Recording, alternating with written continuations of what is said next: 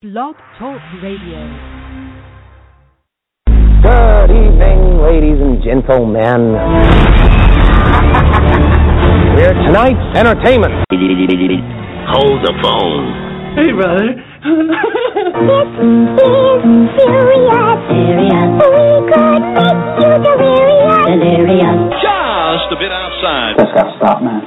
We keep having the same conversation.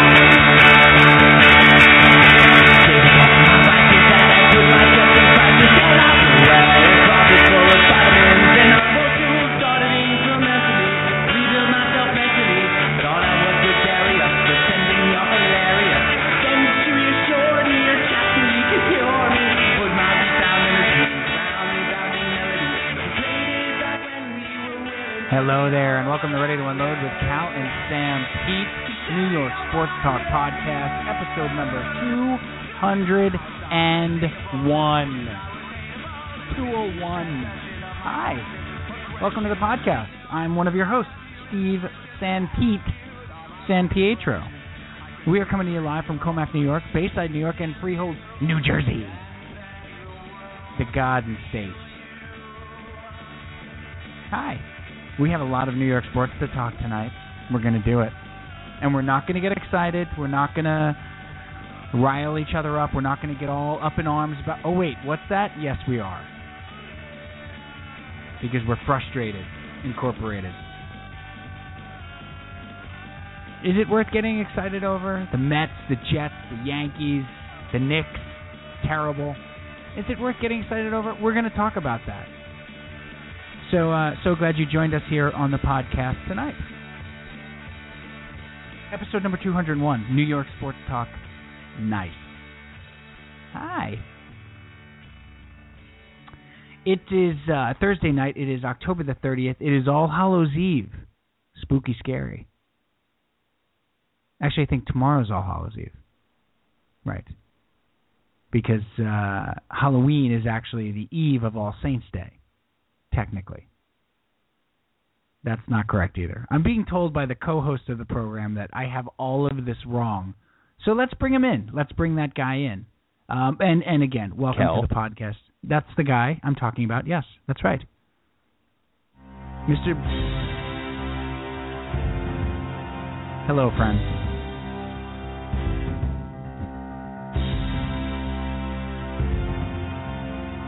He is of royal lineage.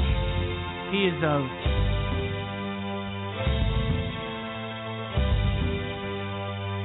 royal bloodline?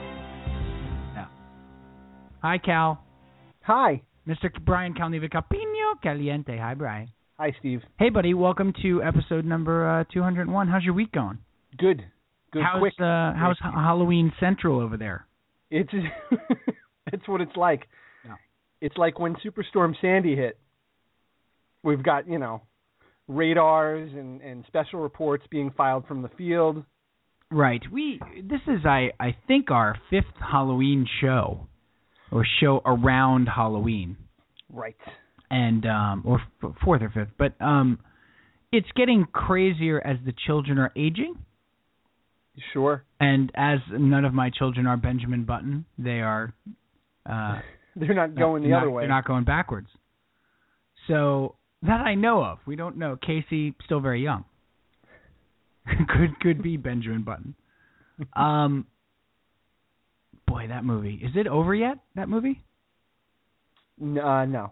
I feel like half over. I feel like I started watching it 4.5 years ago. This is an intermission. That's correct. They should have put an intermission in that movie so I could have walked out. It was like, whoa. It was lengthy. No good? It was lengthy. All right. It was ponderous.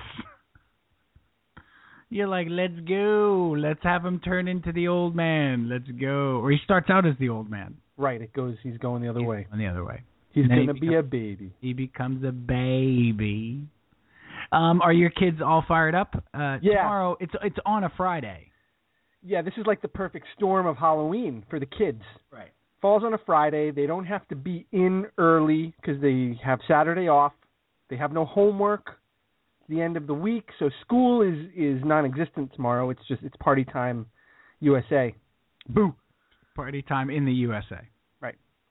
Party time USA, not in the USA. Spooky, scary. Yeah, so they're excited. They last-minute costume changes at 9:30 tonight. Always fun. Is that right? Yeah. So this is what they're going to be for 2 months. Right. And 2.5 hours before Halloween actually starts, they're changing it up. So 2.5 hours before curtain. Right. They're changing it up. They're changing who they want to be. Yeah. So. I don't know if that's acceptable. And this costume, of course, was decided in like August. Oh yeah, no, bought it in early September. Right. Right. They've been wearing it every other day. Well, that's the month. problem. That's the problem. And now that on the last minute, turns out let's change it up a little bit. I'm not going to lie. We lied to Wesley. Lied to him. Wait, hold on.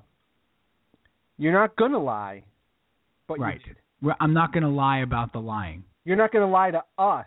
Correct. But you've lied to your. I'm lying to. That's correct. Okay, go on. Well, my Ice-T just walked in and is about to question me. What do you mean you lied to your son? That's a terrible Ice-T. Pookie's in trouble. Like Leon Spinks. That did sound like Leon Spinks. I like eggs. I like fried eggs. What did you say to him? No. Teresa, very smartly, knowing that. So once we decided he decided he was going to be Captain America, right? Okay. Very early on. Not Batman. There was some strong. No, there was some strong Batman play in like August. Right. Then he heard about Affleck. Since mid-September, once he caught a couple of things on Rotten Tomatoes or whatever. Got a couple of pictures on TMZ. He's like, look at the cod piece. I'm not doing this. Affleck, please. So he downshifted into Captain America. Okay. So we've known for quite some time. Then Teresa very smartly gave him 5 Captain America costume options. Pulled them up on the iPad on Amazon. Says, take a look. Pick which one you want. Because there's a lot of different looks for Captain America now. Did she tell him to add them to his cart? That's correct. Yes. Just, put them in your cart. She actually just messaged them over to his iPad. Right. And he's got the one-click pay. Yeah. He's right. He's Amazon Prime. He's Amazon Prime. So, and of course he picked up the most basic Captain America costume. Like they have ridiculously fancy ones or whatever. He goes pure basic. Old school Captain America costume. That's classic, though. That's fine. Right. This was about 3 weeks ago. Right. So she orders it. It is Amazon Prime. Comes immediately. Yeah, too quick. She lies to the child. He doesn't answer the door, at least, right? He doesn't get the mail? That's correct. You're lucky about that. She tells him, so it comes like 2 days later. We intercept the package. Because the kid is like a beagle. Like if he walks in the door and sees that there has been a package left, he automatically assumes it's for him. 9 times out of 10 it is. And he's like a maniac until we open it, right? So we wisely intercept the package. We open it without him around and say, buddy, your shield came. But not the rest of the costume. It's not here yet. This was 3 weeks ago. So we give him the shield. That's all he needs, right? For now. Right? So now he's going crazy with the shield. No, this kid's very bright. Yeah, I was going to say. So this is every couple of days, and he's not subtle about it. This is not amateur hour with this yeah, kid. like 4 days later at dinner, like, any word on that costume, guys? Anything? You know, I had a tracking number, and I happened to check UPS.com. Funny thing. It says that it arrived 4 days ago. Strangest thing. He's just sitting there drinking his milk. Right. Right. Sits back in his chair. Takes a long swig of chocolate milk. So he'd check in every couple of days, and we're like, buddy, it's coming. It's coming. Got to hang in there. And so Teresa does not give it to him until Tuesday of this. It came. It came. Oh, finally. We repackaged it, did the whole thing. So the box. So we created a paper trail. It was it was amazing. He tried it on today. You know, had a little dress rehearsal. Yeah, he's happy with it. I walked in the door. He's striking the Captain America pose, full outfit. That's it. Mask on and everything. He gets very serious when he's playing a superhero. That's appropriate. It's wild, Cal. It really is. Yeah, well. He's got, like, the stances down, and, like, he'll run up to you and, like, take a stance. Yeah. No words. Well, don't mess with him. And then he walks away. And that's it. I have shown you superhero stance. Good day, sir. Don't you feel... Carry on with your life. Don't you feel safer? So, yeah, he's ready to go. What was the costume change? Can we ask? Yeah, we were going to go, the oldest, Julia, was going to go with thing number 2 from the Dr. Seuss, right? Yep. Okay. Turns out there is a pack of kids in the middle school that are all going as things 1 through 10. How can this be? So she was a little self-conscious about it. Sure. So she's now a cat. Any cat? She's just a cat with the bumblebee ears. Did not pick a particular cartoon cat. No. She's got a black sweatshirt, black leggings. She's wearing my black baseball socks. Finally being put to good use again. Yeah, haven't worn them in years. Right. And gonna put a little black makeup on the nose. And then go whiskers. And the whiskers. And the whiskers. Now you got a cat. And away you go. And the bumble. As she's looking through the tail, looking through the package for the tail. Not a package. We have a Halloween bin of costumes right, at the door.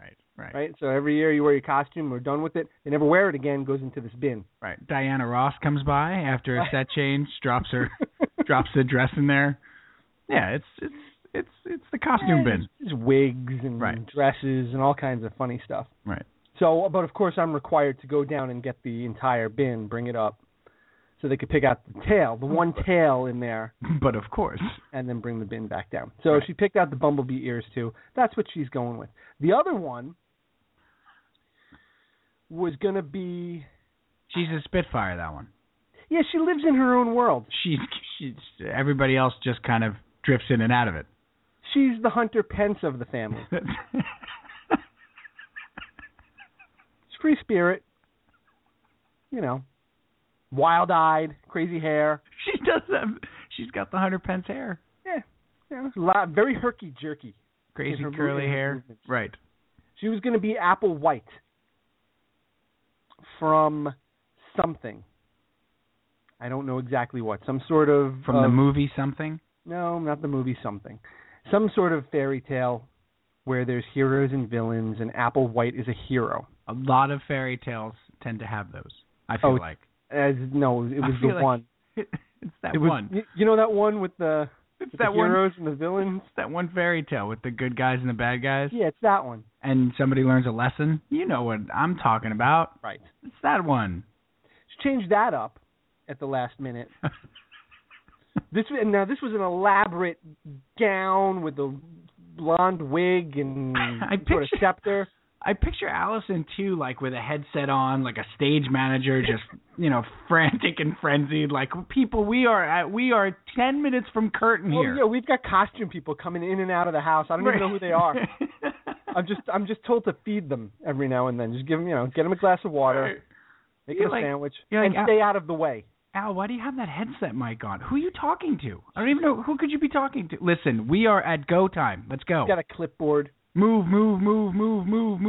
Applewhite, move. So, she's not really going to be anything specific now. She went and found one of her old dance costumes from an old competition, which is another bin. Yes, a very expensive bin. That bin, yeah. I can't. I want a car with that bin. I just looked over at it. I don't even want to. I don't even want to tell you how much money's in that bin for one wear. That's it for one night only. Yeah. Speaking of Diana Ross. So she's dressed up in this old dance outfit, very very blue and sparkly, and the best way I can describe it is if she were to put fake fruit on her head, she would look like Cher. She's going as Carmen Miranda? She could be like in a Las Vegas production. This is the 8-year-old that's going to 3rd grade tomorrow. Dressed like she's a showgirl at Bally's. She's going to look like Charo. Right. Circa 1968. Right. You should go, you should have one of her friends go as like Sinatra. Tony Orlando. Right. She looks like she's on the Strip circa 75. That's what look, and I said to Allison, I said, she looks like she's working in Vegas. Right. She says, she looks cute. She's fine. All right. And put a sweatshirt on her and she'll be fine. Now, did Allison say that through the headset? Did she make you put the other headset on? No, she put her hand over the microphone on the headset. She didn't want... She looks great. Right. Stop it. Right. You look... We're ready to go. You are a go. Hey, speaking of Halloween, you know who has kids? A lot of people. A lot of people. That I know of. They do. That's not a great intro. Specifically? Yes. Pop culture PJ. Yeah, who have we not spoken to yet about this? Someone with a lot of experience in this area, I would imagine. He's a child rearing professional. I mean, there's a book being written on a daily basis by this guy. I'm not kidding. Actually, this is in all seriousness, Cal. He's writing a book? No. Oh. He might be. Because I would read that book. I was just gonna say immediately. I need help. When his kids are all out of the house and grown up, and they're getting there, he should seriously write a book. If PJ ever wrote a book about child rearing, I would absolutely buy it. He has given me some of the best advice since the day I told him that Teresa was pregnant with Wesley. Wow. He really has. He's that's quite an intro, but I would really read this book. Datitudes. I feel like we should commission this. I feel like we should commit. I totally agree with you. Can we get an advance? I think he has no choice now but to start writing that book. I agree. Let's bring him in. Where is he? Where is this? Yeah. In the middle of your praise of his parenting skills. Yeah. That was so nice of you to say. Just the truth, kid. Just the truth. I mean, great message. That is some guitar solo.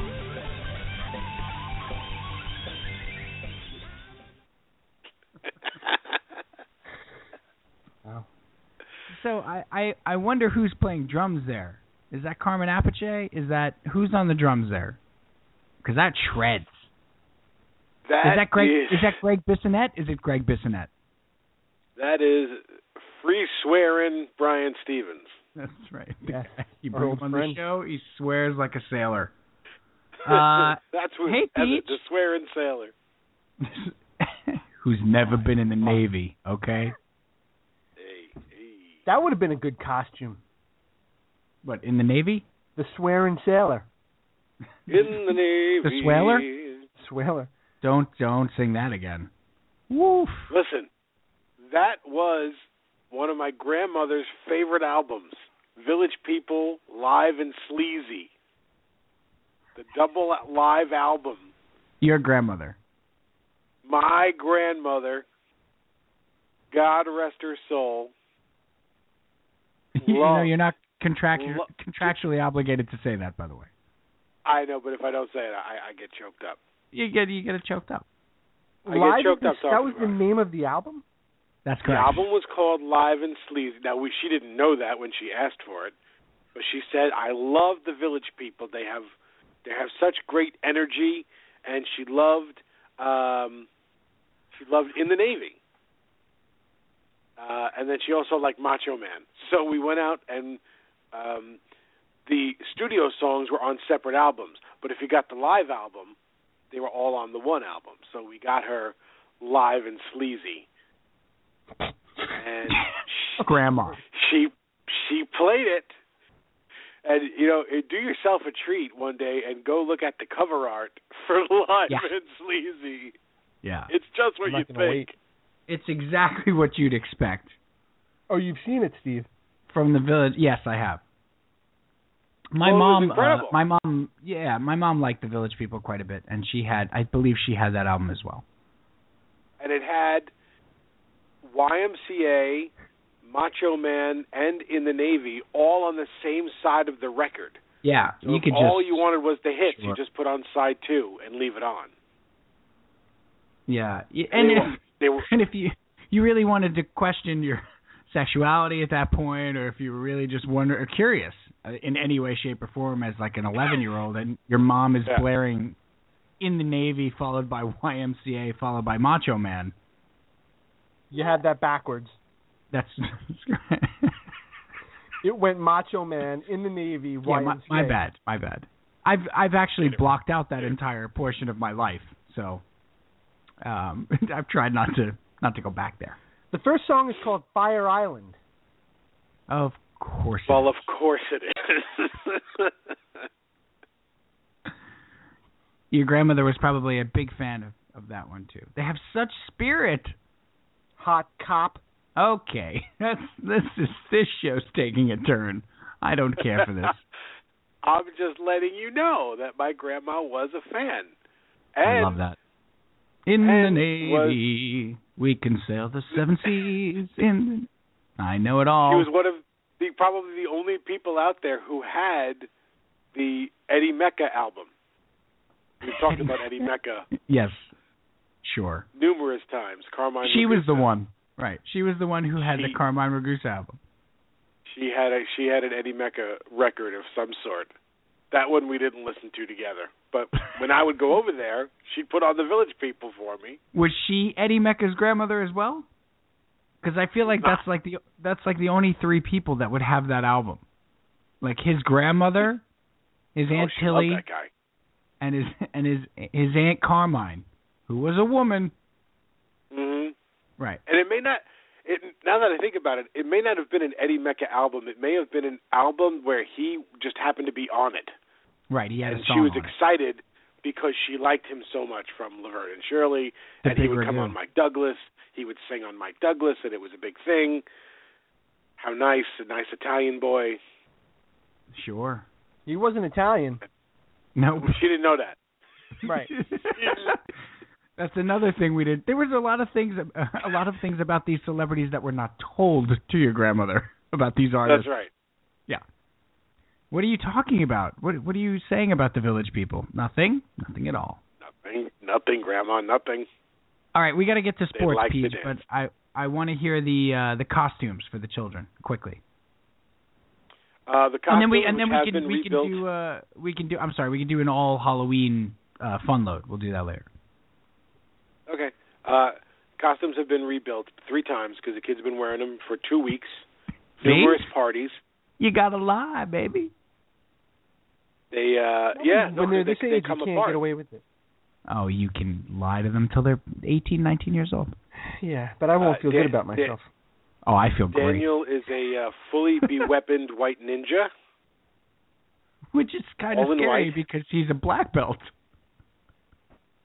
He's a little dangerous. He can actually be a legitimate ninja, I feel like. My daughter is a 5'6" Olaf the Snowman from Frozen with a homemade Tremendous. costume, courtesy of my wife, who's a genius. Now, I have one question. Is Dan wearing like the mask, the white ninja with the mask and like just the eyes showing? Yep, hood, mask, Right. completely white outfit, then weapons belt, and then another weapons belt, and then maybe more weapons if he can stick them somewhere. I have Just a weapons. I have a request. Sure. If when he takes off that the hood and the mask and everything, the ninja mask and stuff, is there any way we could get him to wear a Steven Seagal ponytail? So he takes it all off. He takes off that hood and mask, and he's Seagal. He won't know. Van Damme. No. I need Seagal. I cannot have Van Damme. I'll negotiate. I'll see what we can get. See if you can do it. Because he'll never know it. Just tell him, like, oh, Dan, it'd be really fun if you put a ponytail on here. Just have some fun with it. It's Halloween. His costume is already threadbare. I mean, it is falling apart. They make them so well at Spirit Halloween. Wow, plug. There goes that sponsorship. Good job. This is, it's meant to be worn once, maybe 1.5 times. And he's already worn it 30. Right. It's also probably not meant to, actually perform black belt type ninja things in, which Dan's probably doing. Tumbles. Yes, he does all that. Yes. We should mention, it's probably a good idea to mention at this point, that he is actually a black belt in Taekwondo, correct? Yes. Yes, going for his second degree in about a year. He's his first degree black belt. I can't even, I can't even wear a black belt. I can't even get the toaster to work. And what do I know? It's one of my favorite Woody Allen lines. I can't remember which movie it is. Maybe it's Radio Days. I don't know, but what do I know from Nazis? I can't even get the toaster to work. This He's got his stuff together. Yeah, this kid's, I don't even own a black belt. All right, well, Peach, we'll come back for the fun load. We do actually have we're 26 minutes in, and we have a lot of sports to talk about. So we'll come back. You do what you do best, which is you do you. I hate that saying. You do you. You do you. I don't. Who's doing that? I'ma do me. I'm gonna go ahead and do me. I love Amma. I do love Amma. I'ma do me. I'm gonna let you finish. I'm gonna let you finish. All right. Let's talk about the sports. There it is. Time for the main course, everybody. There's a lot on the table here. As the man. Is that did we commission the guy from Rage Against the Machine? What's his name? Tom Morello. Tom Morello. That Morello did that for us. That is very Tom Morello. And then we should be screaming really loud. It's about sports, so you think it's important. And then we'll whisper, we're like, we're talking sports, so you think it's important. And now I'm whispering, so it must be important. The Jets are lousy, and I think it's important. That's our Rage Against the Machine. That's good for you. And Rex is fired, and you think it's important. We have to play this. Tonight's episode of Ready to Unload with Cal and Sam Pete, number 201, is brought to you by Dummy, a new web series on YouTube. Go to youtube.com, that's easy, and search Dummy the web series. I'm sure you can do this. It stars as written and is written, and it is written, and it is done, and is directed by Joe Dallo, a good friend of ours, so go check it out. It also stars Izzy Diaz. He's very funny in it as well. 2 episodes in, third one is coming, so go to YouTube, search Dummy the Web Series, subscribe to the channel, and watch all the episodes. Episode 3 is coming. All right, time for Ready to Unload with Cal and Sam Pete, which we're already in. That was especially condescending tonight. Was it? Yeah. Go to YouTube. It's easy. I'm sure you could do it.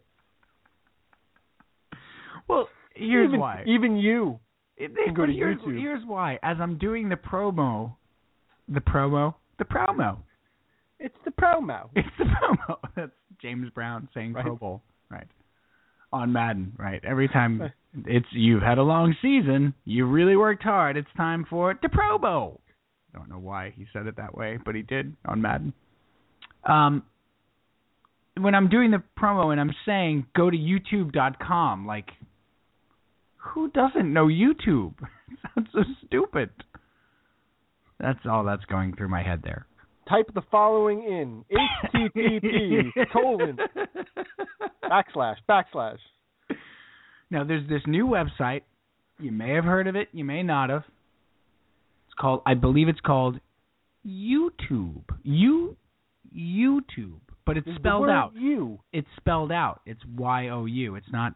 Cal, we do seriously have a ton of sports to talk about, and here's how I want to sort of unpack this, and in order to talk to you about. So I want to do the World Series first and Game 7, because we were both watching it last night and texting back and forth, and you had watched a lot of the baseball playoffs. I had watched a little bit, kind of quietly, tuning in a couple innings here, a couple innings there. And I tuned in for all of Game 7 last night. Like, I wanted to watch the whole thing, and so I did. I have a couple of thoughts on the game. The Royals are such an interesting team to me, Cal, because we talked about at the beginning of the playoffs, like, are they so supremely more talented than the Mets? And they also have a manager whose, strategy gets called into question all the time in Ned Yost. Are they that much more talented? Why were they able to cobble together 87 or 88 wins and make the playoffs and the Mets couldn't? And so we had this great debate going, so I was really interested to see how they would react to a Game 7, great atmosphere in Kansas City. Everybody's on board. Everybody loves the story. Giants going for their third World Series in 5 years, right? So the stage is set, and this is a tense, interesting game. Interesting because neither starter made it more than 3 1/3 innings, right? So neither starter got 10 outs. Or actually, one guy got 10 outs, the other guy got like 8 outs. So the starters didn't factor into it. Madison Bumgarner is just waiting in the wings, right? They know they're going to use him at some point. He's been completely lights out. So you have all this. You have this wonderful stage set, but I just want to talk about two things specifically. One was the bunt. The bunt. Yeah, the bunt. Oh, I do want to say this. Let me say this too. Bri, didn't you get the feeling watching that last night? I haven't watched like a Game 7 of a World Series. There haven't been that many, but in a long time. I love this. Like, you feel like when a big play happens, you're watching something that's going to be remembered. You know? Like the double play that Panic turned, which is not the greatest play in the history of baseball. It doesn't have to get overdone that way. No, it is. Please. No, but you know what I'm saying? Like, it doesn't have to be overdone that way. But as you're watching that play happen, you're like, you're going to remember it. Yeah, and people are going to talk about it and for a long time. And it's going to be talked about. That's right. Right. And it could potentially affect the outcome of the entire series at that point. Yeah. Right. Yeah. Like as you're watching Game 6 of 86 with the Mets, right, and you see the wild pitch, Bob Stanley throws the wild pitch, the tying run scores, you're like, wow, I just saw a moment that this is before the ball gets through Buckner's legs. Right. That you're like, oh, that's you're things are being memorialized as you're watching them because of the stakes.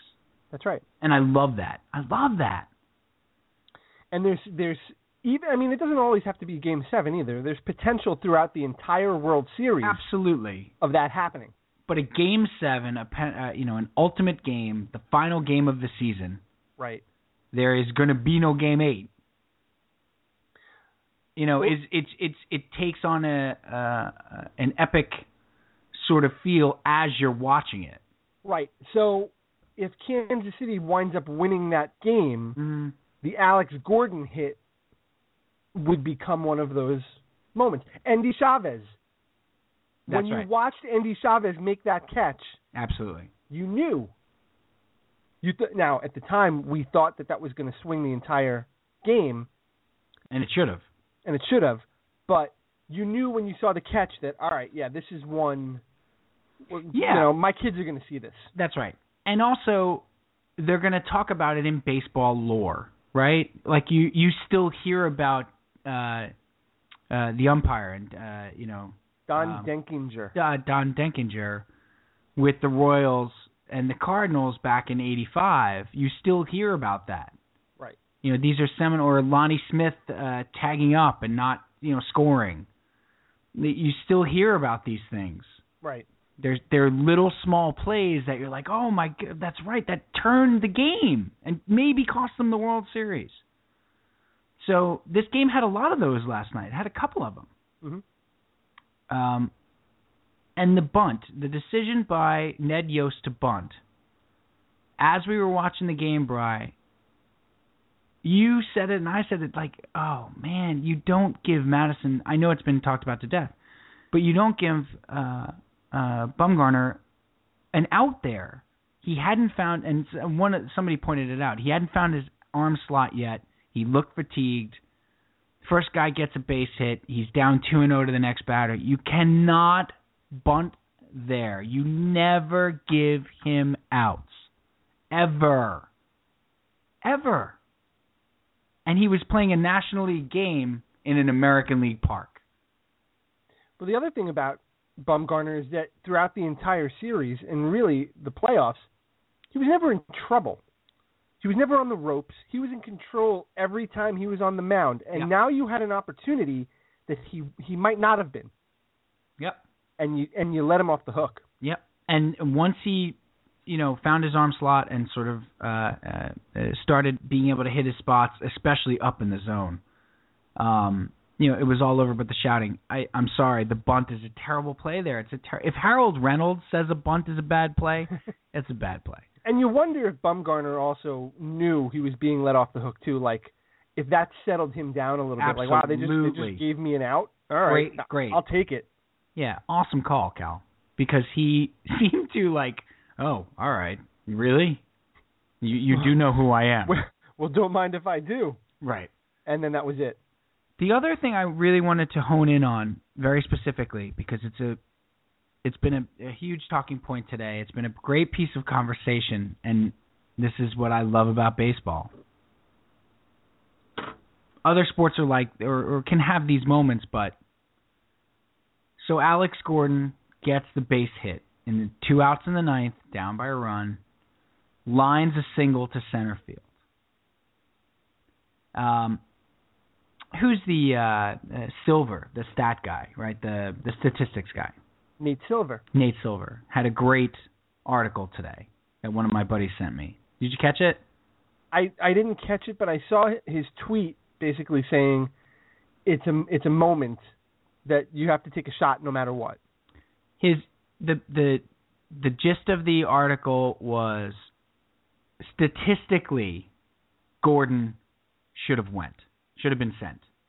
What did he base that on? Because they had a 30% chance he has a 30% chance of scoring there, and then he broke down Perez's chances of getting a hit against Bumgarner, and the chances of the shortstop making a good throw on the relay, and basically the statistical analysis was your chances were better of scoring, trying to score on the misplay than they were with Bumgarner pitching to Perez. Right. And it was statistically laid out perfectly, and it was basically like a 30% to 25% chance. Right? That's how he sort of broke it down. But what I found fascinating about this play is, and I said this to you yesterday, so Gordon, hits a solid line drive single to center field. He doesn't bust it out of the box, but he doesn't jog. Right. He's running, he's just not running hard. I mean, he's not, running hard like he's got a triple. Right. But he's also not loafing like he knows he has a base hit. And I got to think, 98% of anybody in that spot that gets a hit is going to run the way that he ran to first. I totally agree. Right? It's not like, oh, I'm going to bust it because he might misplay it. Nobody's going to do that. There's zero chance of that. You're absolutely right. So there's no need to kill Alex Gordon on that. And then also, even if he's busting it out of the box, Cal, so he gets thrown out by 5 feet instead of 10. Right. Like, he was dead to rights. If it was a good throw. It didn't need to be that good of a throw. It didn't need to be perfect. You're right. It didn't need to be that good of a throw. I mean, if it's a good throw, he's out by 10 feet. Easy. Yeah. I mean, Crawford had the ball in his glove as Gordon's touching third base. Right. But Gordon, Crawford was pretty far out in left field at that point. But Gordon is trying to run the last 90 feet of an Right. inside the park home run in the 9th inning of the 180th game he's playing in. Right. And he's 220 pounds, and he's built like a friggin' linebacker.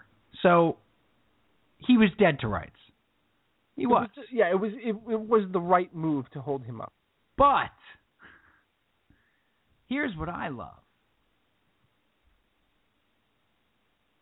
Let's say he goes. Let's say the third base coach sends him. Bumgarner's dealing. This is our best chance.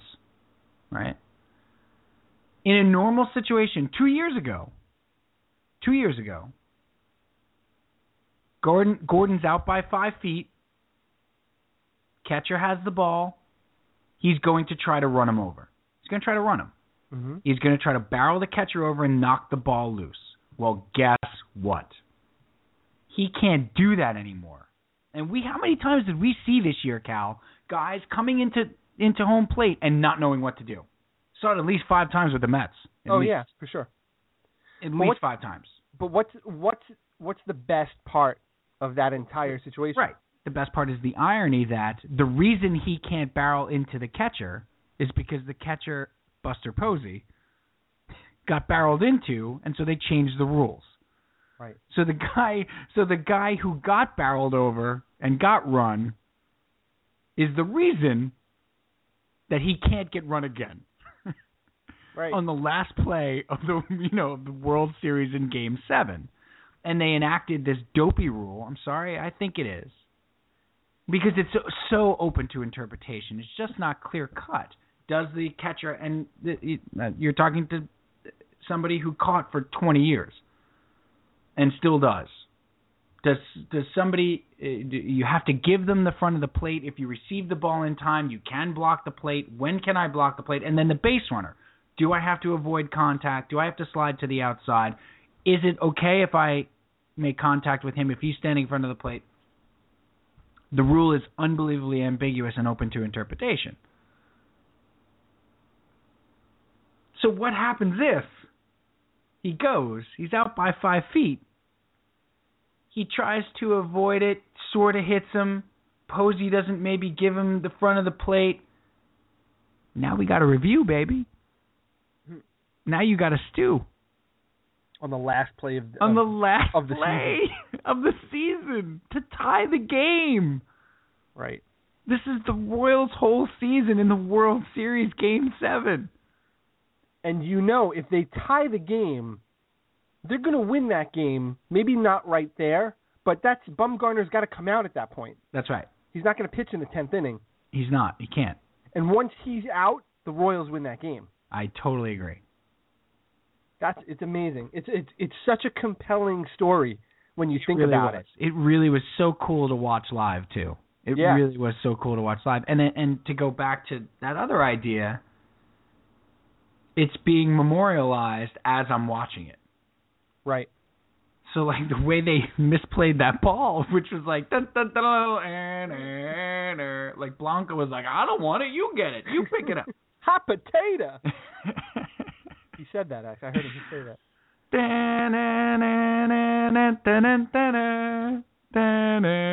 The Bad News Bears music starts playing. That's what it looked like. He looked like Kelly Leak, like running around the bases. Umpires are bumping into each other for some reason. That was totally the Bad News Bears last play. I know. And Gordon is Kelly Leak running around the bases. And as I'm watching this, I'm like, if they tie the game, I even texted it to you. I'm like, watch them tie the game on like a wild pitch. Yeah. they will be talking. It will become Blanco's blunder, Right. or some like name for that play of Blanco turning a single into a triple with 2 outs in the 9th inning of Game 7 of the World Series. Blanco, no. There you go. That's if we're working for the Post. Something like that. Yes, I like Blanco's blunder. Blanco's blunder is good. You brought up a very good point. Blanco's boner. Right. Sure. They have a boner already, don't they? They've Stabone. It's boner Stabone. Boner to bone. Wasn't that Merkel? Fred Merkel? Merkel's boner. Yes. I think it was something like that. Yep. Because he missed home plate. He missed home plate. Sylvester. Do you remember what Boner Stabone's father's name was? Or his name, Boner's real name. Richard. He was Richard Stabone, right? And you know what his father's name was? Was it Sylvester? It was Sylvester Stabone. I want to know how a major mainstream sitcom can get away with having a character named Richard Boner Stabone. Dick Boner Stabone. How did they get away with that? And wholesome show. Yeah, I know how they got away with that. Tracy Gold. Thick. When you're Alan Thick, you call the shots. You get whatever you want. That's right. That's right, baby. I wrote the theme song for this. I Will Take You Out. The character's name is Boner. And what's his first name? Well, it's Richard. Of course. I don't know what you're talking about. Well, it's Boner. I want to go back to a point that you brought up last night, which was great, in that even more poetic with everything that was going on, it was Alex Gordon that came up with 2 outs in the bottom of the 9th, and Kansas City franchise, which has floundered for years, he was the first guy in. He turned the lights on, right? He's been there since 2004, 2005, whatever it was. And he's their franchise. And how perfect is it that he's the guy that comes up to save the season and almost does? Yep. Improbably. You brought that up last night. I thought that was a great point. It was cool. Thank you. It was super cool to see because whenever we've heard about the Royals rebuilding, and they've been doing so for 20 years, the first guy that came up that was the next George Brett, no pressure, was Alex. The best they showed Brett leaping through a book. He was like the 7th inning of a 3-2 game, and Tom Watson's in the stands. He can't even speak. Like he's like so tense. Paul Rudd went AOL, or AWOL. AWOL. He went on AOL? He went on AOL. He was so stressed out he went back in time. I can't handle this anymore. To dial up. Fire up Prodigy. No, but like Paul Rudd is AWOL, like he's nowhere to be found. He's probably under the stadium eating crackers quietly by himself, listening on a transistor radio, like he can't even deal with people. And there's George Brett up in the press box, like reading 40 Shades of Grey, just like. Oh. Steve Perry was there. Oh, Sherry. Yes, he was. How many times can we see Steve Perry with the eye black on? Yeah, that was fake eye black too, wasn't it? Those were the stick-ons. That was the stick-ons. Yeah. I used to wear the stick-ons. Yeah. Well, I was playing baseball. See. You mean you weren't just a fan in the stands? That's right. At a game? And I was a catcher, and so if you wore eye black, the real stuff, it would get all over the place, and I would look like the ultimate warrior by the end of the game. But that was eye black. He was wearing the adhesive black strips. Yeah, that's what I used to wear. I used to wear the black strips. Oh, you wouldn't? Right, because you're saying if you wore the eye black, it would become a mess. Only because I was a catcher, right. Right. Okay. But again, let me emphasize, I was playing the game of baseball at a reasonably high level. Sure. Now, if I showed up to a Steve Perry concert in your catcher's gear, should I show up with a microphone and That's right. That would be the analogy. That would be it. I show up with a mic, a mullet, and a leather vest. And ill-fitting tight jeans and a leather vest. And then go! and then we're even. Just start screaming that. Why doesn't he just scream that every time the camera shows him? He's thinking it. He is. I don't think you can't fool us, Steve Perry. I know you. Every time the camera We're goes supposed on to you. believe you're thinking about the Giants. Give it a rest, Steve Perry. You think about Brandon Belt? Come on now. Come on. Every time that camera's on you, you're thinking O'Sherry. So Madison Baumgartner, where does he fit in the annals of Baumgartner? I mean, they just Can't. has a guy who has a 0.25 ERA in 39 World Series innings. Would you ever imagine his name to be butchered? It's unbelievable. Butchered nationwide? Yeah, it's almost as if the public is demanding he adds a T. Or a D. Because they just can't deal with it. They just can't say Garner. Can't say Bumgarner. They can't. They cannot say it. It's just so odd to me. It's incredible. And these are like even Joe Buck last night. Like this guy's a Joe Buck. The guys that have been talking about him incessantly for the last 2 weeks. You'd think at some point along the way they would realize, or maybe they'd be corrected. Hey fellas, Bumgarner. It's actually easier to say. Bumgarner. Like James Garner, but with a bum. Like James Bumgarner. James Bumgarner. Just think of Jimmy Garner. As I often do. Where does he rank? I miss him, Cal. James Garner? Very high. Fantastic actor. Very underrated. Give me your Mount Rushmore of Garners. Who would be on your Mount Rushmore of Garners? What do you got? Got to go James first, obviously. Jimmy? He's the Washington. Right. He's the Washington. Did you ever get that one? Washington? Washington, yeah. Sure. Holy cow. When did they put the R in? Look, I don't mean to be the diction police here, but come on. How about former Philadelphia Eagles running back Charlie Garner? Charlie Garner. On your Mount Rushmore Charlie Garner's up there. He's up there for sure. On your Mount, you just love Mount Rushmore. You're looking for any. We gotta get PJ doing this later. I can't get enough of that.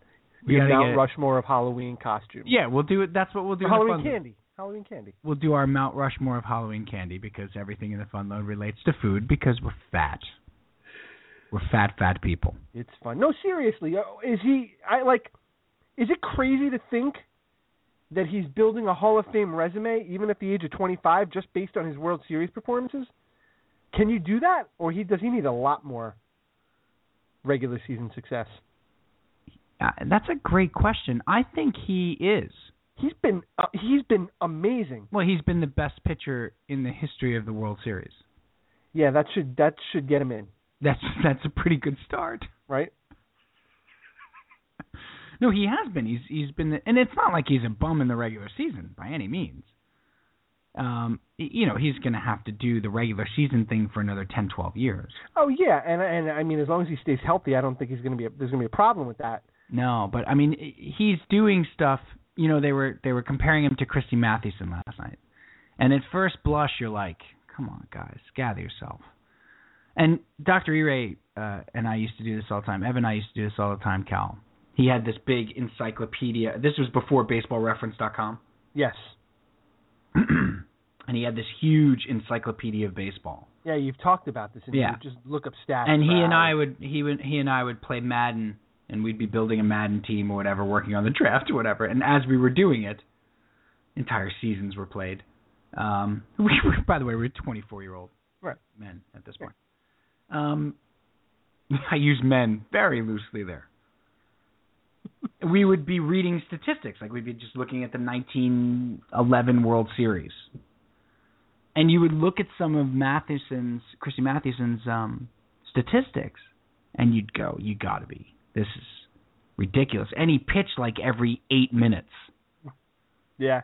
Like, oh, he threw a 10-inning complete game shutout, struck out 14. He came, and it has the dates, right? Right. In the box score. He came back on 2 days rest and threw 7 innings of 3-hit, 1-run ball.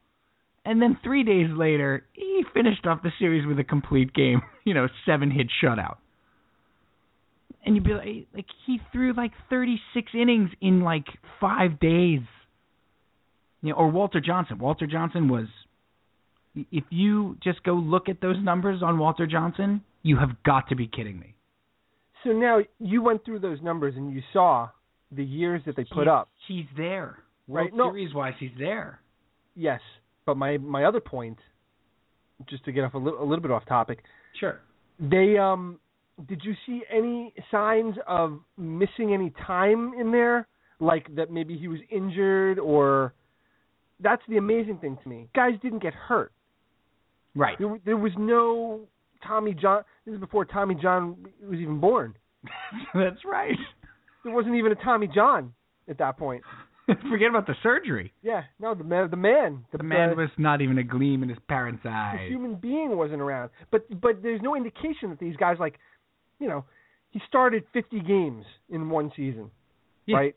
Yeah. And he started 49 the next year. Right. He started 52 the next year. And there's no indication like 1 year he started only 20. Right. And you see the innings. Right.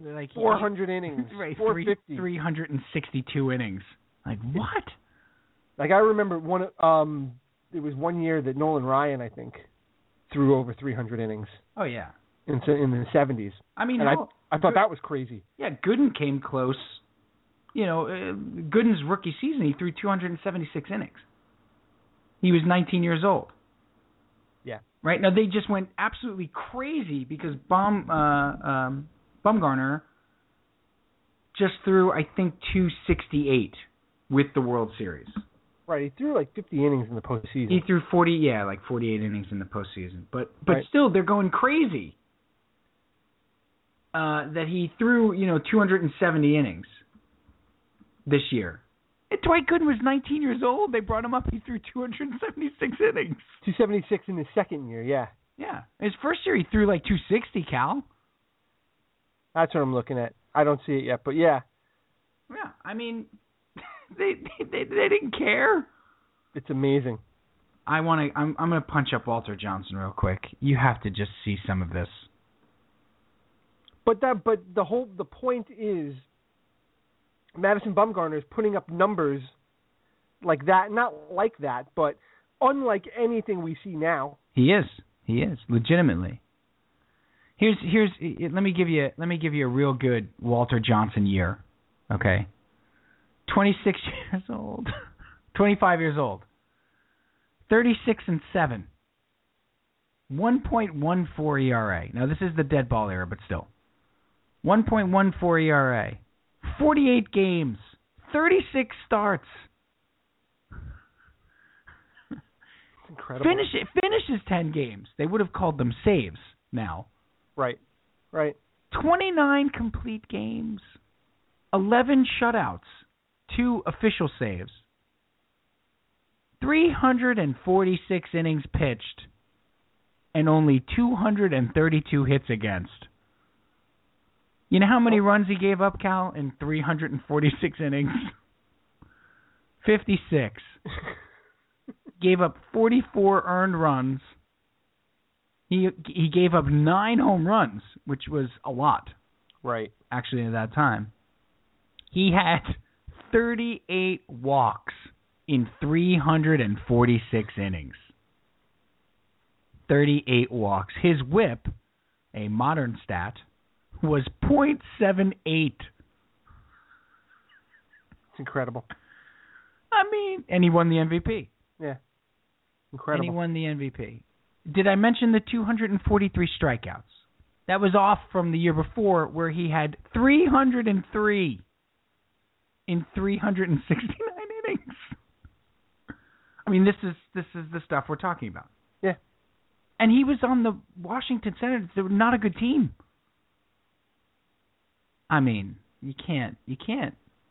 He was only in the postseason twice in 20 years. He's Wow. only in the World Series. Well, that's all there was. Postseason was. Well, right. 1925, at the age of 37, Cal, against the Pirates in the World Series, he goes 2-1 with a 2.08 ERA.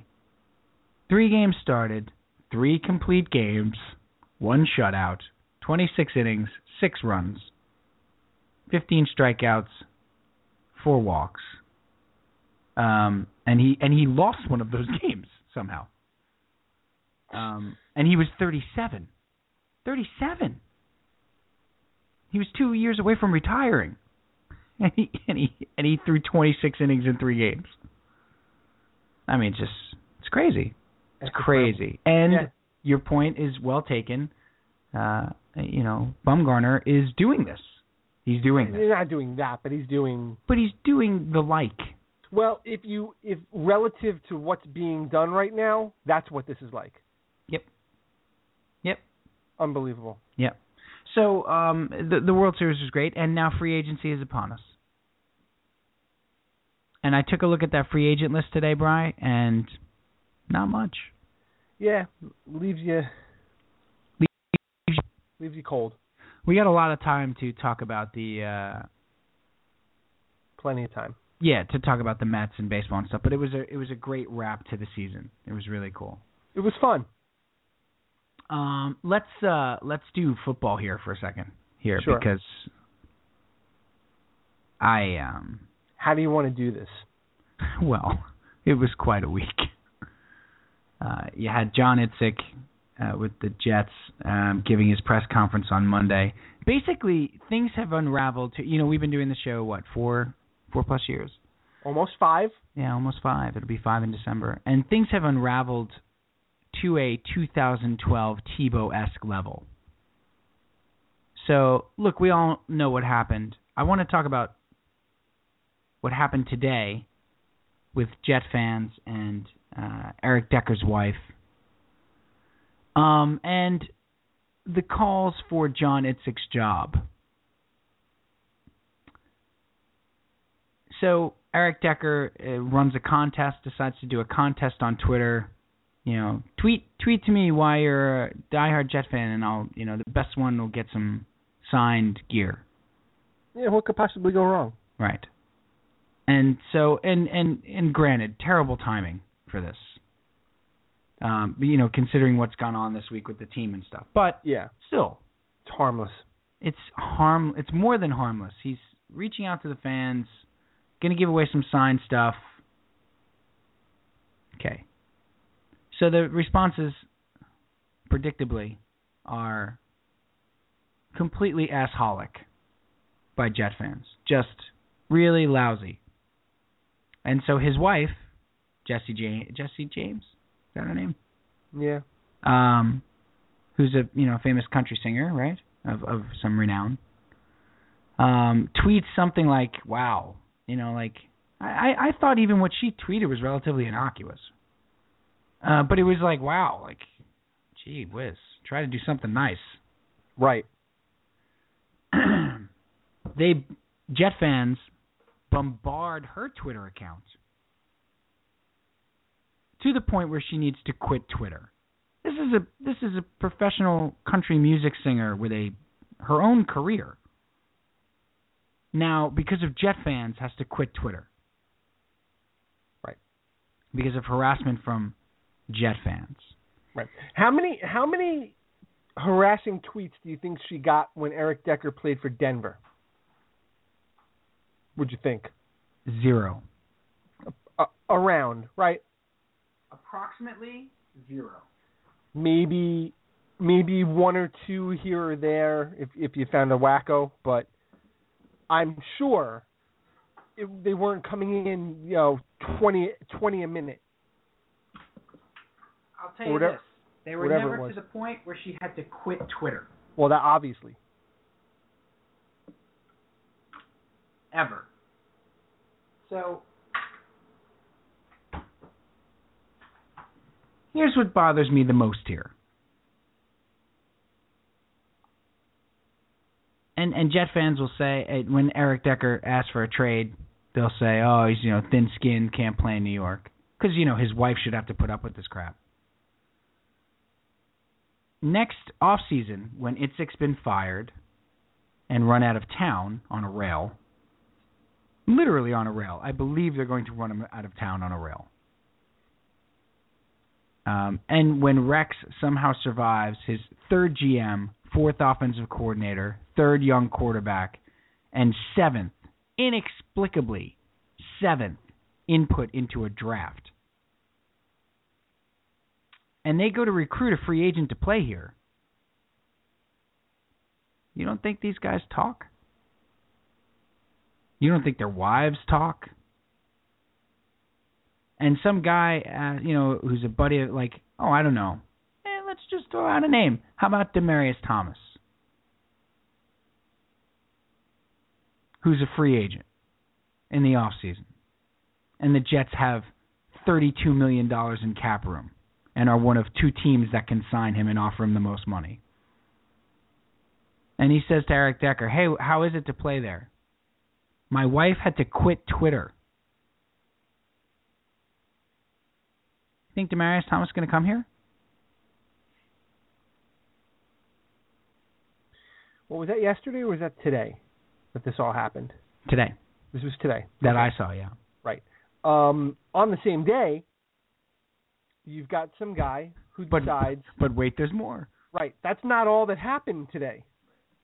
We had a big day in Jet Nation. Yeah. There's no such thing as Jet Nation. Oh, that's right. We were told that. That's right. Right.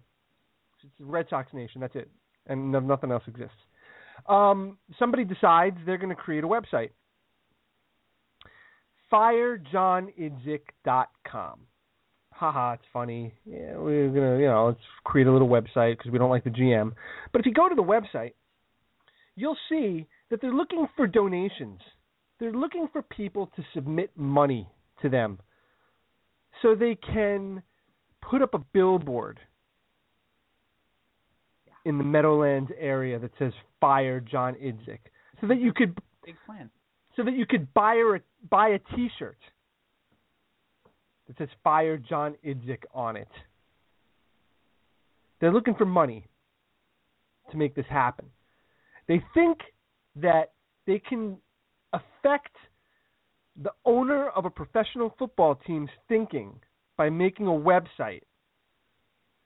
They're going to get this man fired. And for what? He's been here a year and a half. He's in the middle of rebuilding the entire team.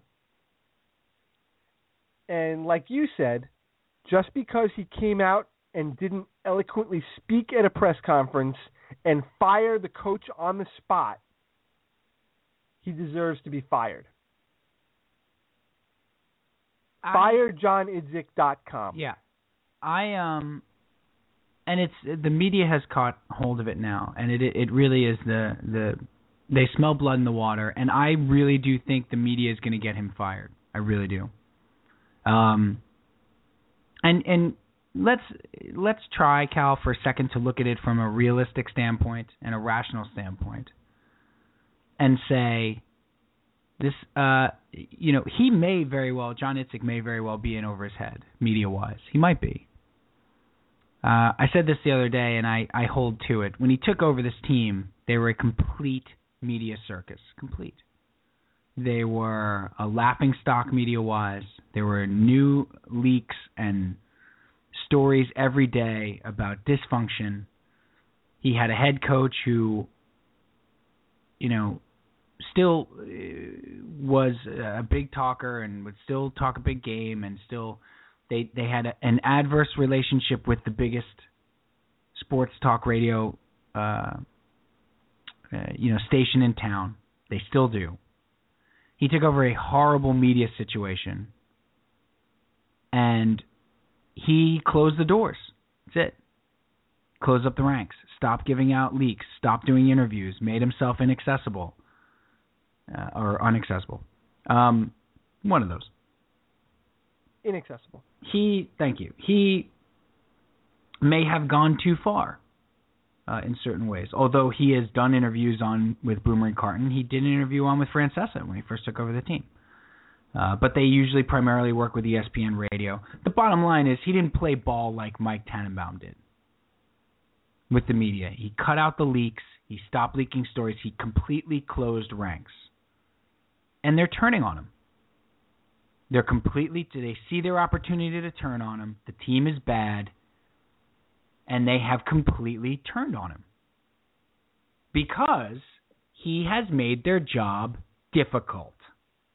Because they actually have to work for a living. Many of the beat reporters, a lot of the local media in terms of editorial reporters, the radio, Mike Francesa with his 8-minute tirade or whatever about the Jets and stuff after its press conference, they've turned on him, Bri. They see an opportunity to get this guy who makes their job difficult out of town. And they hope for the next guy. And you know what? They sure do want to keep Rex Ryan here, don't they? Yeah, but why? Because he makes their job easy. Because he makes their job easy. I watch every press conference, Brian. You know that. I have watched every press conference since they've been streaming them online. It's like 3 years plus. I watch every press conference. The questions they ask Rex Ryan, they would never ask another coach, ever. The way they phrase the questions, I've said it a million times. It's true. The last thing 90% of that beat wants is for Rex Ryan to be fired. The last thing. So here's where you are with this team. They're 1-7. All the focus is off the field. It's the idiocy of the front office and the idiocy of the fan base. Because we say it all the time. I'm not embarrassed to be a fan of the Jets. I'm not. I refuse to be. I was at the game on Sunday. I'm not. I'm sorry. Should I be? Because they're 1-7, I should be embarrassed to be a Jet fan? No, I'm not. I'm embarrassed by the play calling. I'm embarrassed by trying to run a trick play on that kickoff. That's embarrassing. But I'm not embarrassed to be a Jet fan. And today, when they do stuff like they did with Eric Decker's wife, inadvertently making it more difficult to sign free agents, idiots. I'm sorry, I don't mean to name call, but you do affect that. Somebody go ask Cliff Lee why he's never been a Yankee. You think you have no effect on that? You think these athletes just take the most money and go to whatever town pays them the most? They don't. They're making a gazillion dollars. They're going to go where their family feels comfortable. They're going to go where there's a good fan base. All things being equal, Demaryius Thomas has a choice between signing with the Jets, probably for more money, and going back to Denver. Where do you think he's going? It's not even a question. I'll give you a better one. You ready? He's got a choice to go to the Kansas City Chiefs or the Jets, and the Jets are offering $5 million more a year, or $4 million more on the, $10 million more on the contract. Jets are offering 5 years and 85 or something. Chiefs are offering 5 and 75 or 78. And he goes and talks to Eric Decker, and Eric Decker's like, dude, they ran my wife off Twitter. I mean, I'd love for you to come here, man, but I'll be honest with you. It's rough. It is rough if you don't play well here. Thanks, I'll go to Kansas City. Thank you. This website, firejohnidzik.com, went up today, right? Sure. Okay. They have 34 people have donated money. That should get it done. They've raised $850 in one day. In one day. Their goal is $10,000 so that they can put this billboard up. Right. That says Fire John Idzik. We can't get people to donate for breast cancer. No. But 34 people. We get $850 in a day. Right. To put a billboard up to fire a general manager of a football team. 3 people have donated $100 each. These are probably the same 3 people that complain about the price of PSLs. $100 that they sent to this website with the sole purpose of putting a billboard up to try to fire the general manager. Something I'm fascinated by, Bri. And I talked to our buddy Joe Caproso about this a little bit from Turn on the Jets, but I haven't had a chance to talk to you about it. So let's do so now. Mike Tannenbaum takes over the team, goes 1-8, starts 1-8 in his second year. By the way, 1-8, no calls to fire him. Mm-hmm. You know why? Because he played ball with the media, and he was Parcells' guy. Mike Tannenbaum, an admitted cap guy with 0 scouting experience, never put on a set of shoulder pads ever in his life.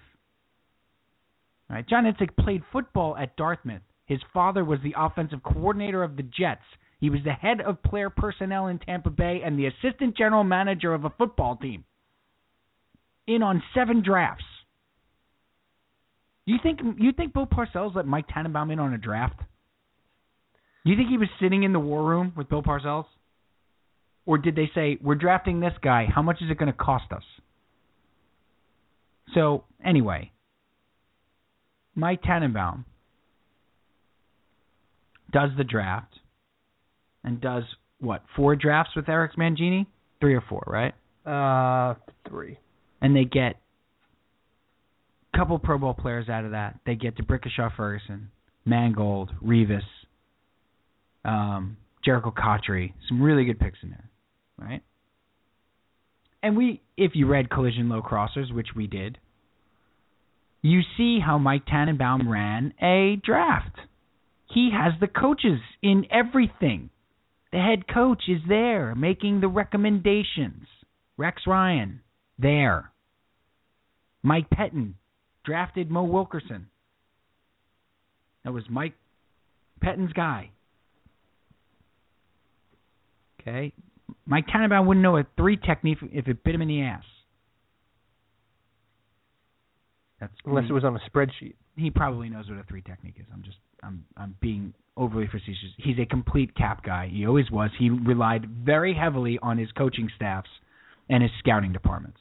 Right? When Terry Bradway was the general manager, Mike Tannenbaum was referred to as the capologist. Not assistant general manager. No. Not involved in player personnel. Nope. He was called the capologist. We brought this bean counter in. That's right. To help manage our salary cap. That was his job. Correct. And then he became the general manager. Never scouted a day in his life. Never. So they're running the draft. He's relying very heavily on Eric Mangini. It's well documented. He's relying very heavily on Eric Mangini. And look, this is not even to say that Tannenbaum was a horrible general manager. It's not my point. That's not the point of this. No, my point is this, Bri. They get very usable and good players and a good foundation out of those drafts. Mangini has a bad year with Brett Favre because he doesn't admit that he's injured. He gets fired. Now, I'm not suggesting Mangini was a great coach. He wasn't. But he was clearly a very good talent evaluator. Rex Ryan comes in and goes to 2 straight AFC championship games with Eric Mangini's players, including a Hall of Fame cornerback that he didn't draft. Rex Ryan had, 5 drafts with Mangini? With Tannenbaum? 4 or 5 drafts, right? 09, 10, 11, 12. 5. Right. There are 3 players left on the team from those drafts. 3. And you know, by the way, who Tannenbaum, who's a capologist, leaned very heavily on in those drafts? Who got to make picks? Got to make picks. He's not just leaning heavily on him during the draft. He got to make picks. He picked guys. Pick Scotty McKnight. Pick Scotty McKnight as a favor to Sanchez. Pick John Connor because he liked him. He liked his name. You can make a Terminator reference. 3 guys are left from 5 drafts, Brian. 5 drafts. Okay? So let's just say that Itzik, who's failed so miserably on these first 2 drafts, by the way, which is ridiculous to say, that these drafts are failures. But okay, he's failed. Let's just say he's failed on these 2 drafts. Well, he's a capologist, isn't he? So who do you think he's leaning very heavily on? Who's the common denominator in that room in 7 drafts? Or 6 drafts? Who's the common guy? One guy. Rex Ryan. Rex Ryan. And if you don't believe that Rex Ryan has a huge hand in who they're drafting, in the decision on who to draft, go read Collision Low Crossers. Because he does. So that's my point. So John Itzik is terrible at the draft. Well, so's Rex. He has not developed one all-pro player. Wilkerson, right? Wilkerson made the Pro Bowl yet? Was he an alternate last year or something? He might have been. Richardson, it's too soon. It's Itzik's draft. That's Itzik's draft. Itzik doesn't know what he's doing. Doesn't count. Right. It only counts for Rex with Wilkerson.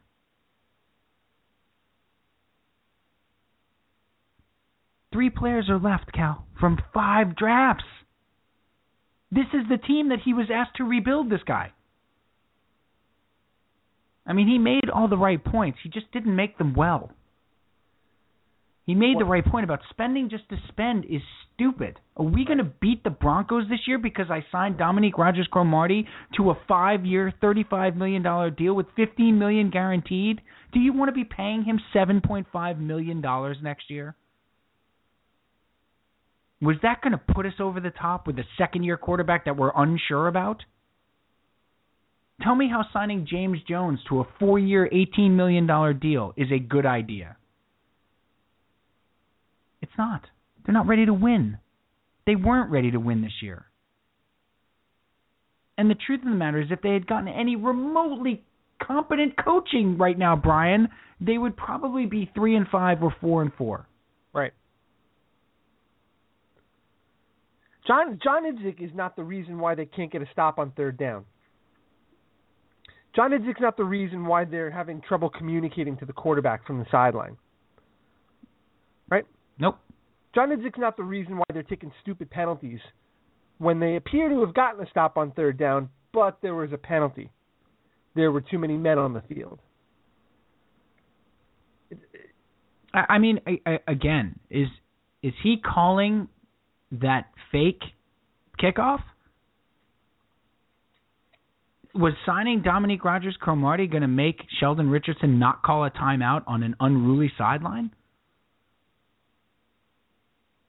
I mean, just be realistic about what the guy is trying to rebuild. It's amazing. We talk about this, and it amazes me that the call is to fire John Idzik, not right. Fire the 1-7 head coach. You don't see that anywhere. It's amazing. Yep. I tell you where you do see it. Dom Cosentino, right? We had on the show, wrote a great article even in the wake of the Itzik press conference saying Rex shouldn't slide. He shouldn't slide.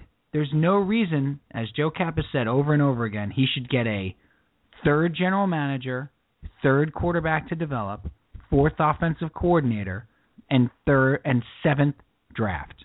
7th. Who has he developed, Cal? Who has he developed? Nobody. Not only has he not developed anybody, he has now failed 2 quarterbacks. Yep. The most important position on the team, he's failed both of them. And the last thing on this, and then I'm done with the Jets, because the fan base disgusts me right now. They do. They really do. You're embarrassing. This is what I say this is what I mean when I say there's a reason the rest of the league, there's enough to laugh at on their own. The rest of the NFL is laughing at Jet fans, not just the Jets. They're laughing at how unbelievably volatile they are, how fair weather, how they turn on their own. They're laughing at us. So, look, I'm starting to think, Brian, he's going to get fired. I really am. And it's not like I'm going to shed a tear for John Idzik.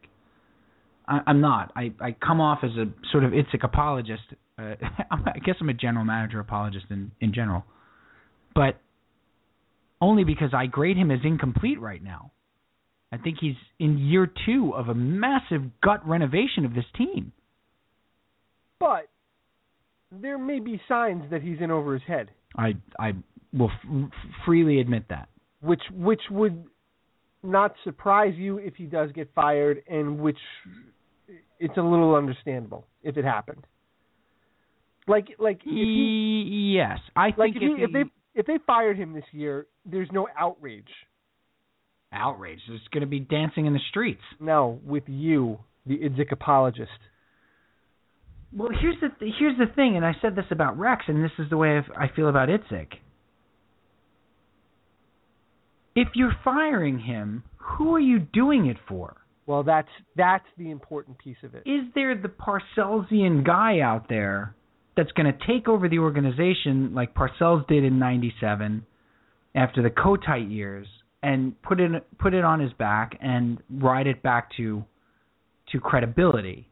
That guy doesn't exist. So for me, I'd rather see this guy try to at least finish his plan. I see his plan. Is it painful this year? Yes, it is. I don't expect it to be painful next year. I don't. I expect him to be in year 3, and yeah, he may have a first-time head coach, but he's going to have his head coach, and he's going to have $30 million plus in cap room, and he's made this roster better. This roster is better than it was last year. You can't tell me having Eric Decker playing 55 snaps is not better than having Marty Gilliard or Clyde Gates playing 55 snaps. You can't tell me that. Sorry, I don't care who the quarterback is. You're right. But if he is fired, it's not going to be because of his plan. It's going to be because he's in over his head media-wise, to me. And Woody Johnson is going to hear that. He's going to see, out of 75,000 people, he's going to see 60,000 Steeler fans in 2 weeks. And he's going to be like, well, I can't. It's Woody Johnson's bottom line. He's a bottom line owner. Asses in the seats. That's what it's about. Especially with those PSLs. Just one aside, I love what Barnwell wrote a couple weeks ago after the Chargers thing where he said, yes, John Idzik does have a plan. Is it going to work? I'm not sure, but he does definitely have a plan. And the first thing he did, and it sort of has gotten glossed over, the first thing he did was dismiss and dispel this notion that the fans deserve more because of what they're paying. Right. He's like, it has absolutely nothing to do with the team's salary. Nothing. You would be charged that if he spent all his money or none of his money. You're charged that because you live in New York. Right. And because the owner thinks he can get that kind of money for those tickets. It's not like baseball. Where like the spending in the stadium is directly proportionate to what they're going to spend on the team. He doesn't need the revenue stream to pay the salary. Right. And Barnwell dispelled this notion like immediately. Like you do realize that you would be paying the same. They don't realize it though. No, you'd be paying the same amount regardless of what he spends. So, but anyway, I don't think he's going to get fired. I do. I'm starting to think he is. I just said that like Jerry Seinfeld. I don't know why I did. I'm starting to think he is. I think he's gone. I don't think he's going to get fired. I think Woody is going to trust the plan. I think Rex Ryan's going to get fired for sure. Well, look, if I'm starting to doubt that he will. I don't know what to think anymore, Brian, with this team. I really don't. Well, that's how I feel. I wouldn't be surprised by anything that happens. They both go, they both stay. One goes, one stays. Nothing would surprise me.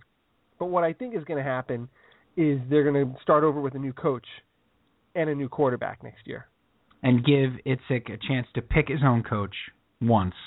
And then have that coach pick his own quarterback. I don't think he's even going to get... Brian, I have this weird feeling that he's not even going to get that far. Itzik isn't? Yeah.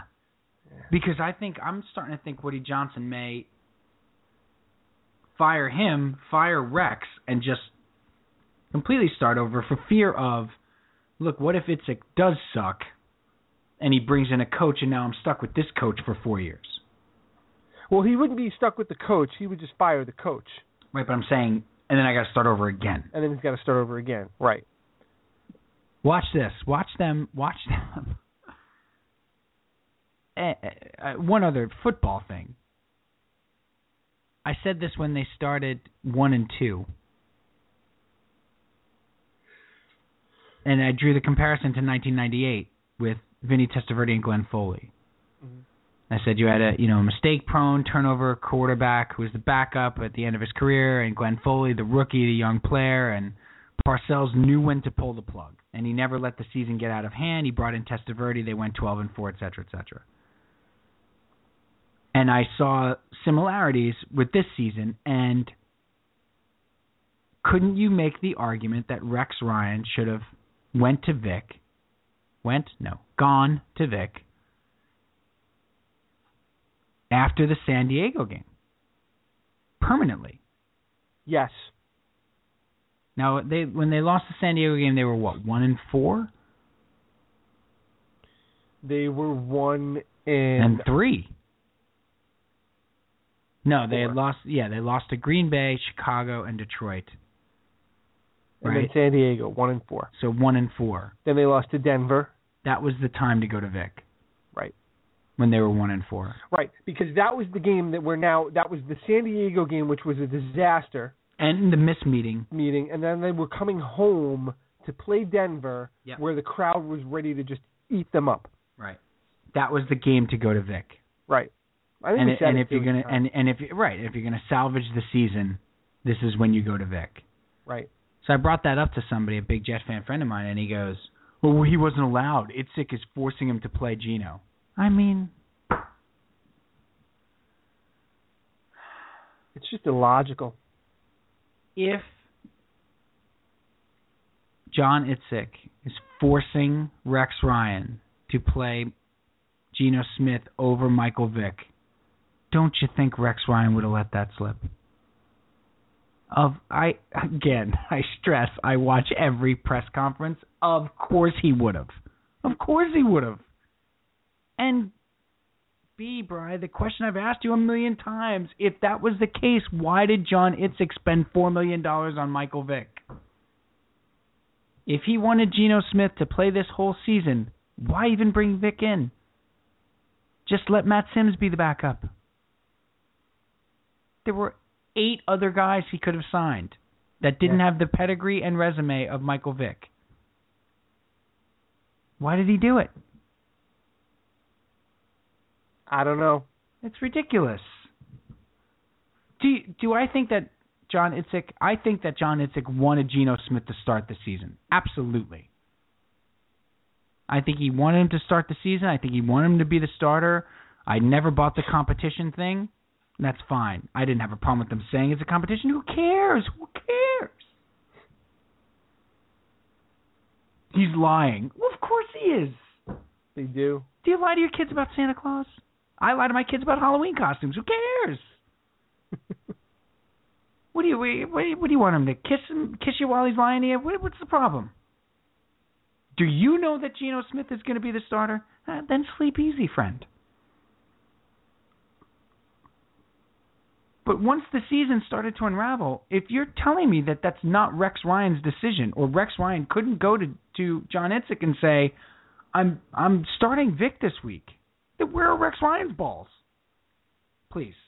Well, I think they were cut off a long time ago. We saw Rex Ryan do this with Mark Sanchez, too. What, you're going to tell me Tannenbaum forced Mark Sanchez down his throat, no. too? Clearly, no. I mean, anyway. What do you think happens with Vic at quarterback?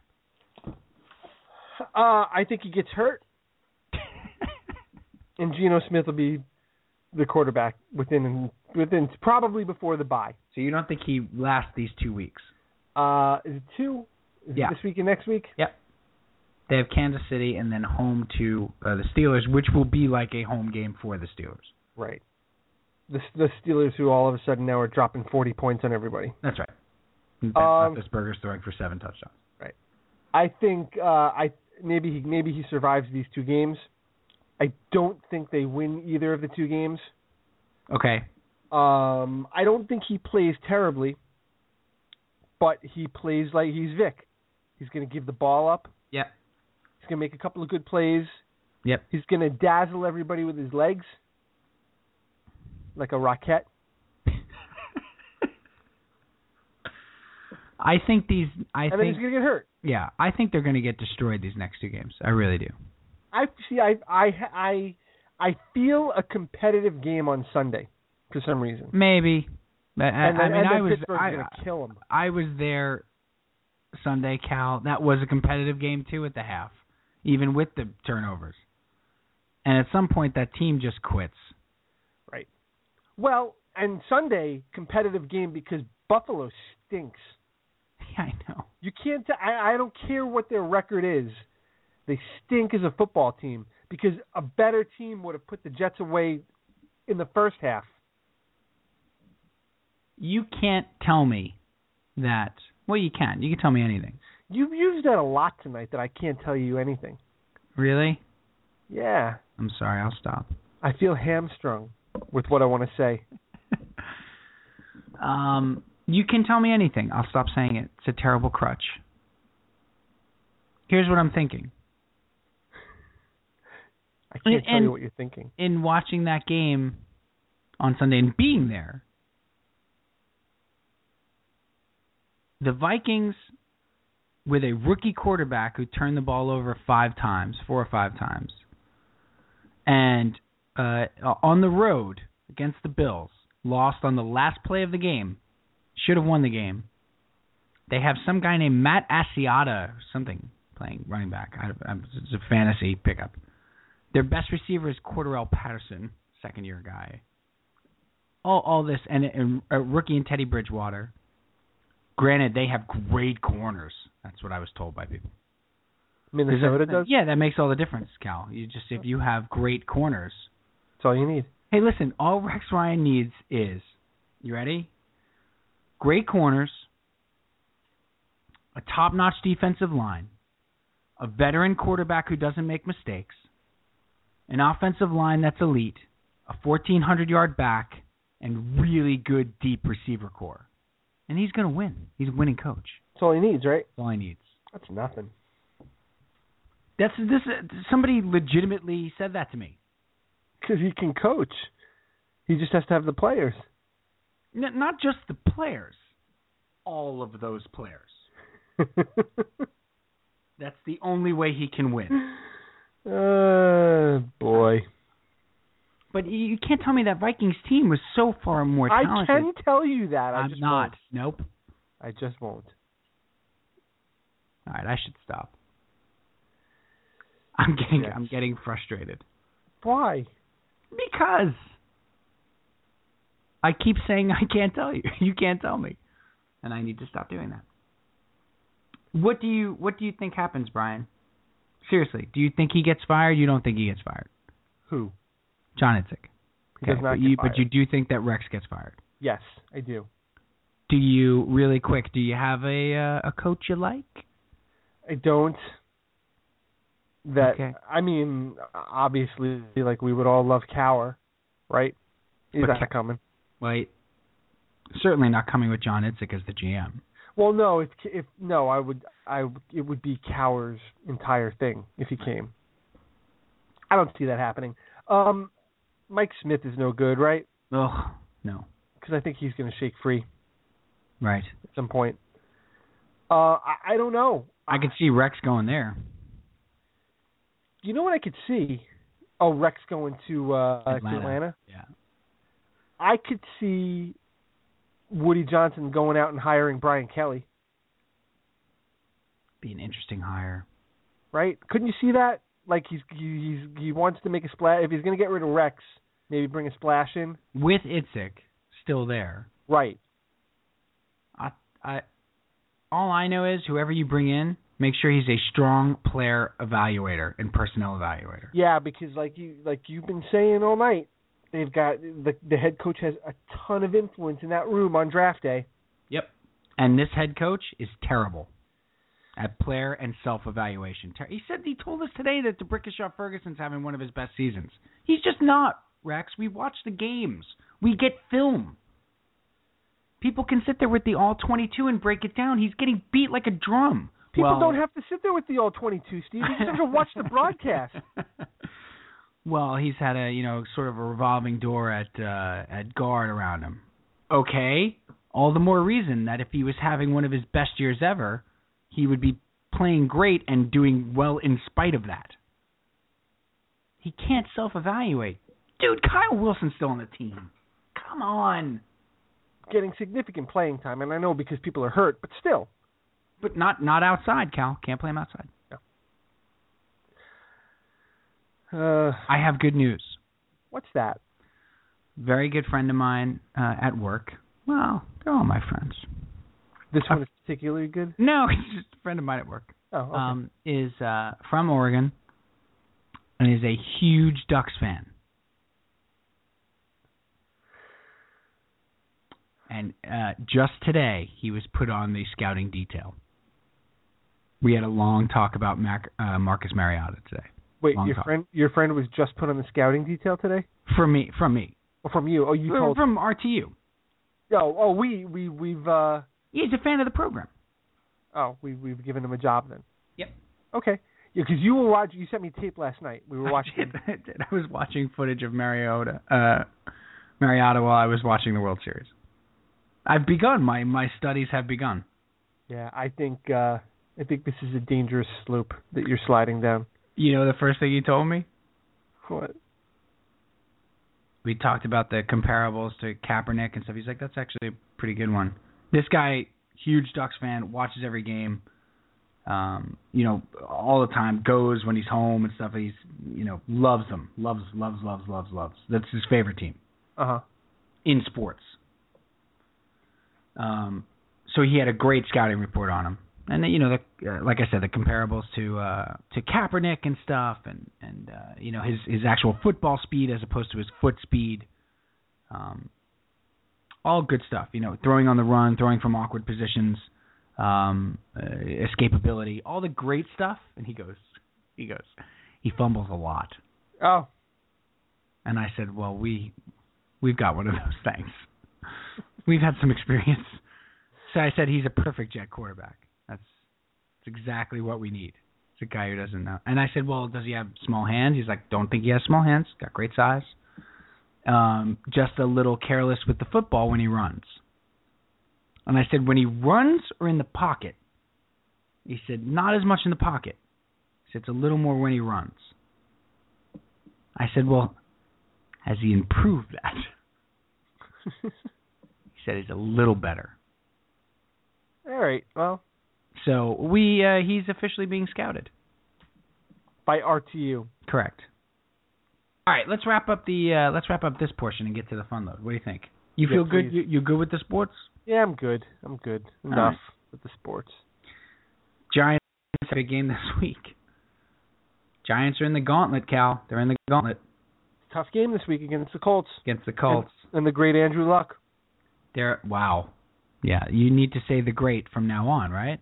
Well, he is a great. He's one of the greats already. That's the rules, right. How many playoff games has he won? Don't matter. Oh, my bad.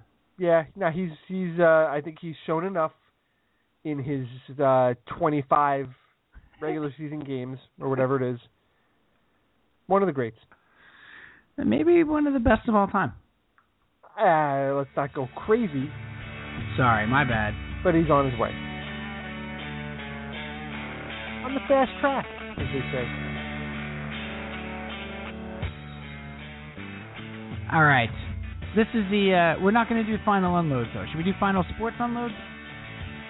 We could. Okay, Cal. Final sports You unload. want one? Yes, I do.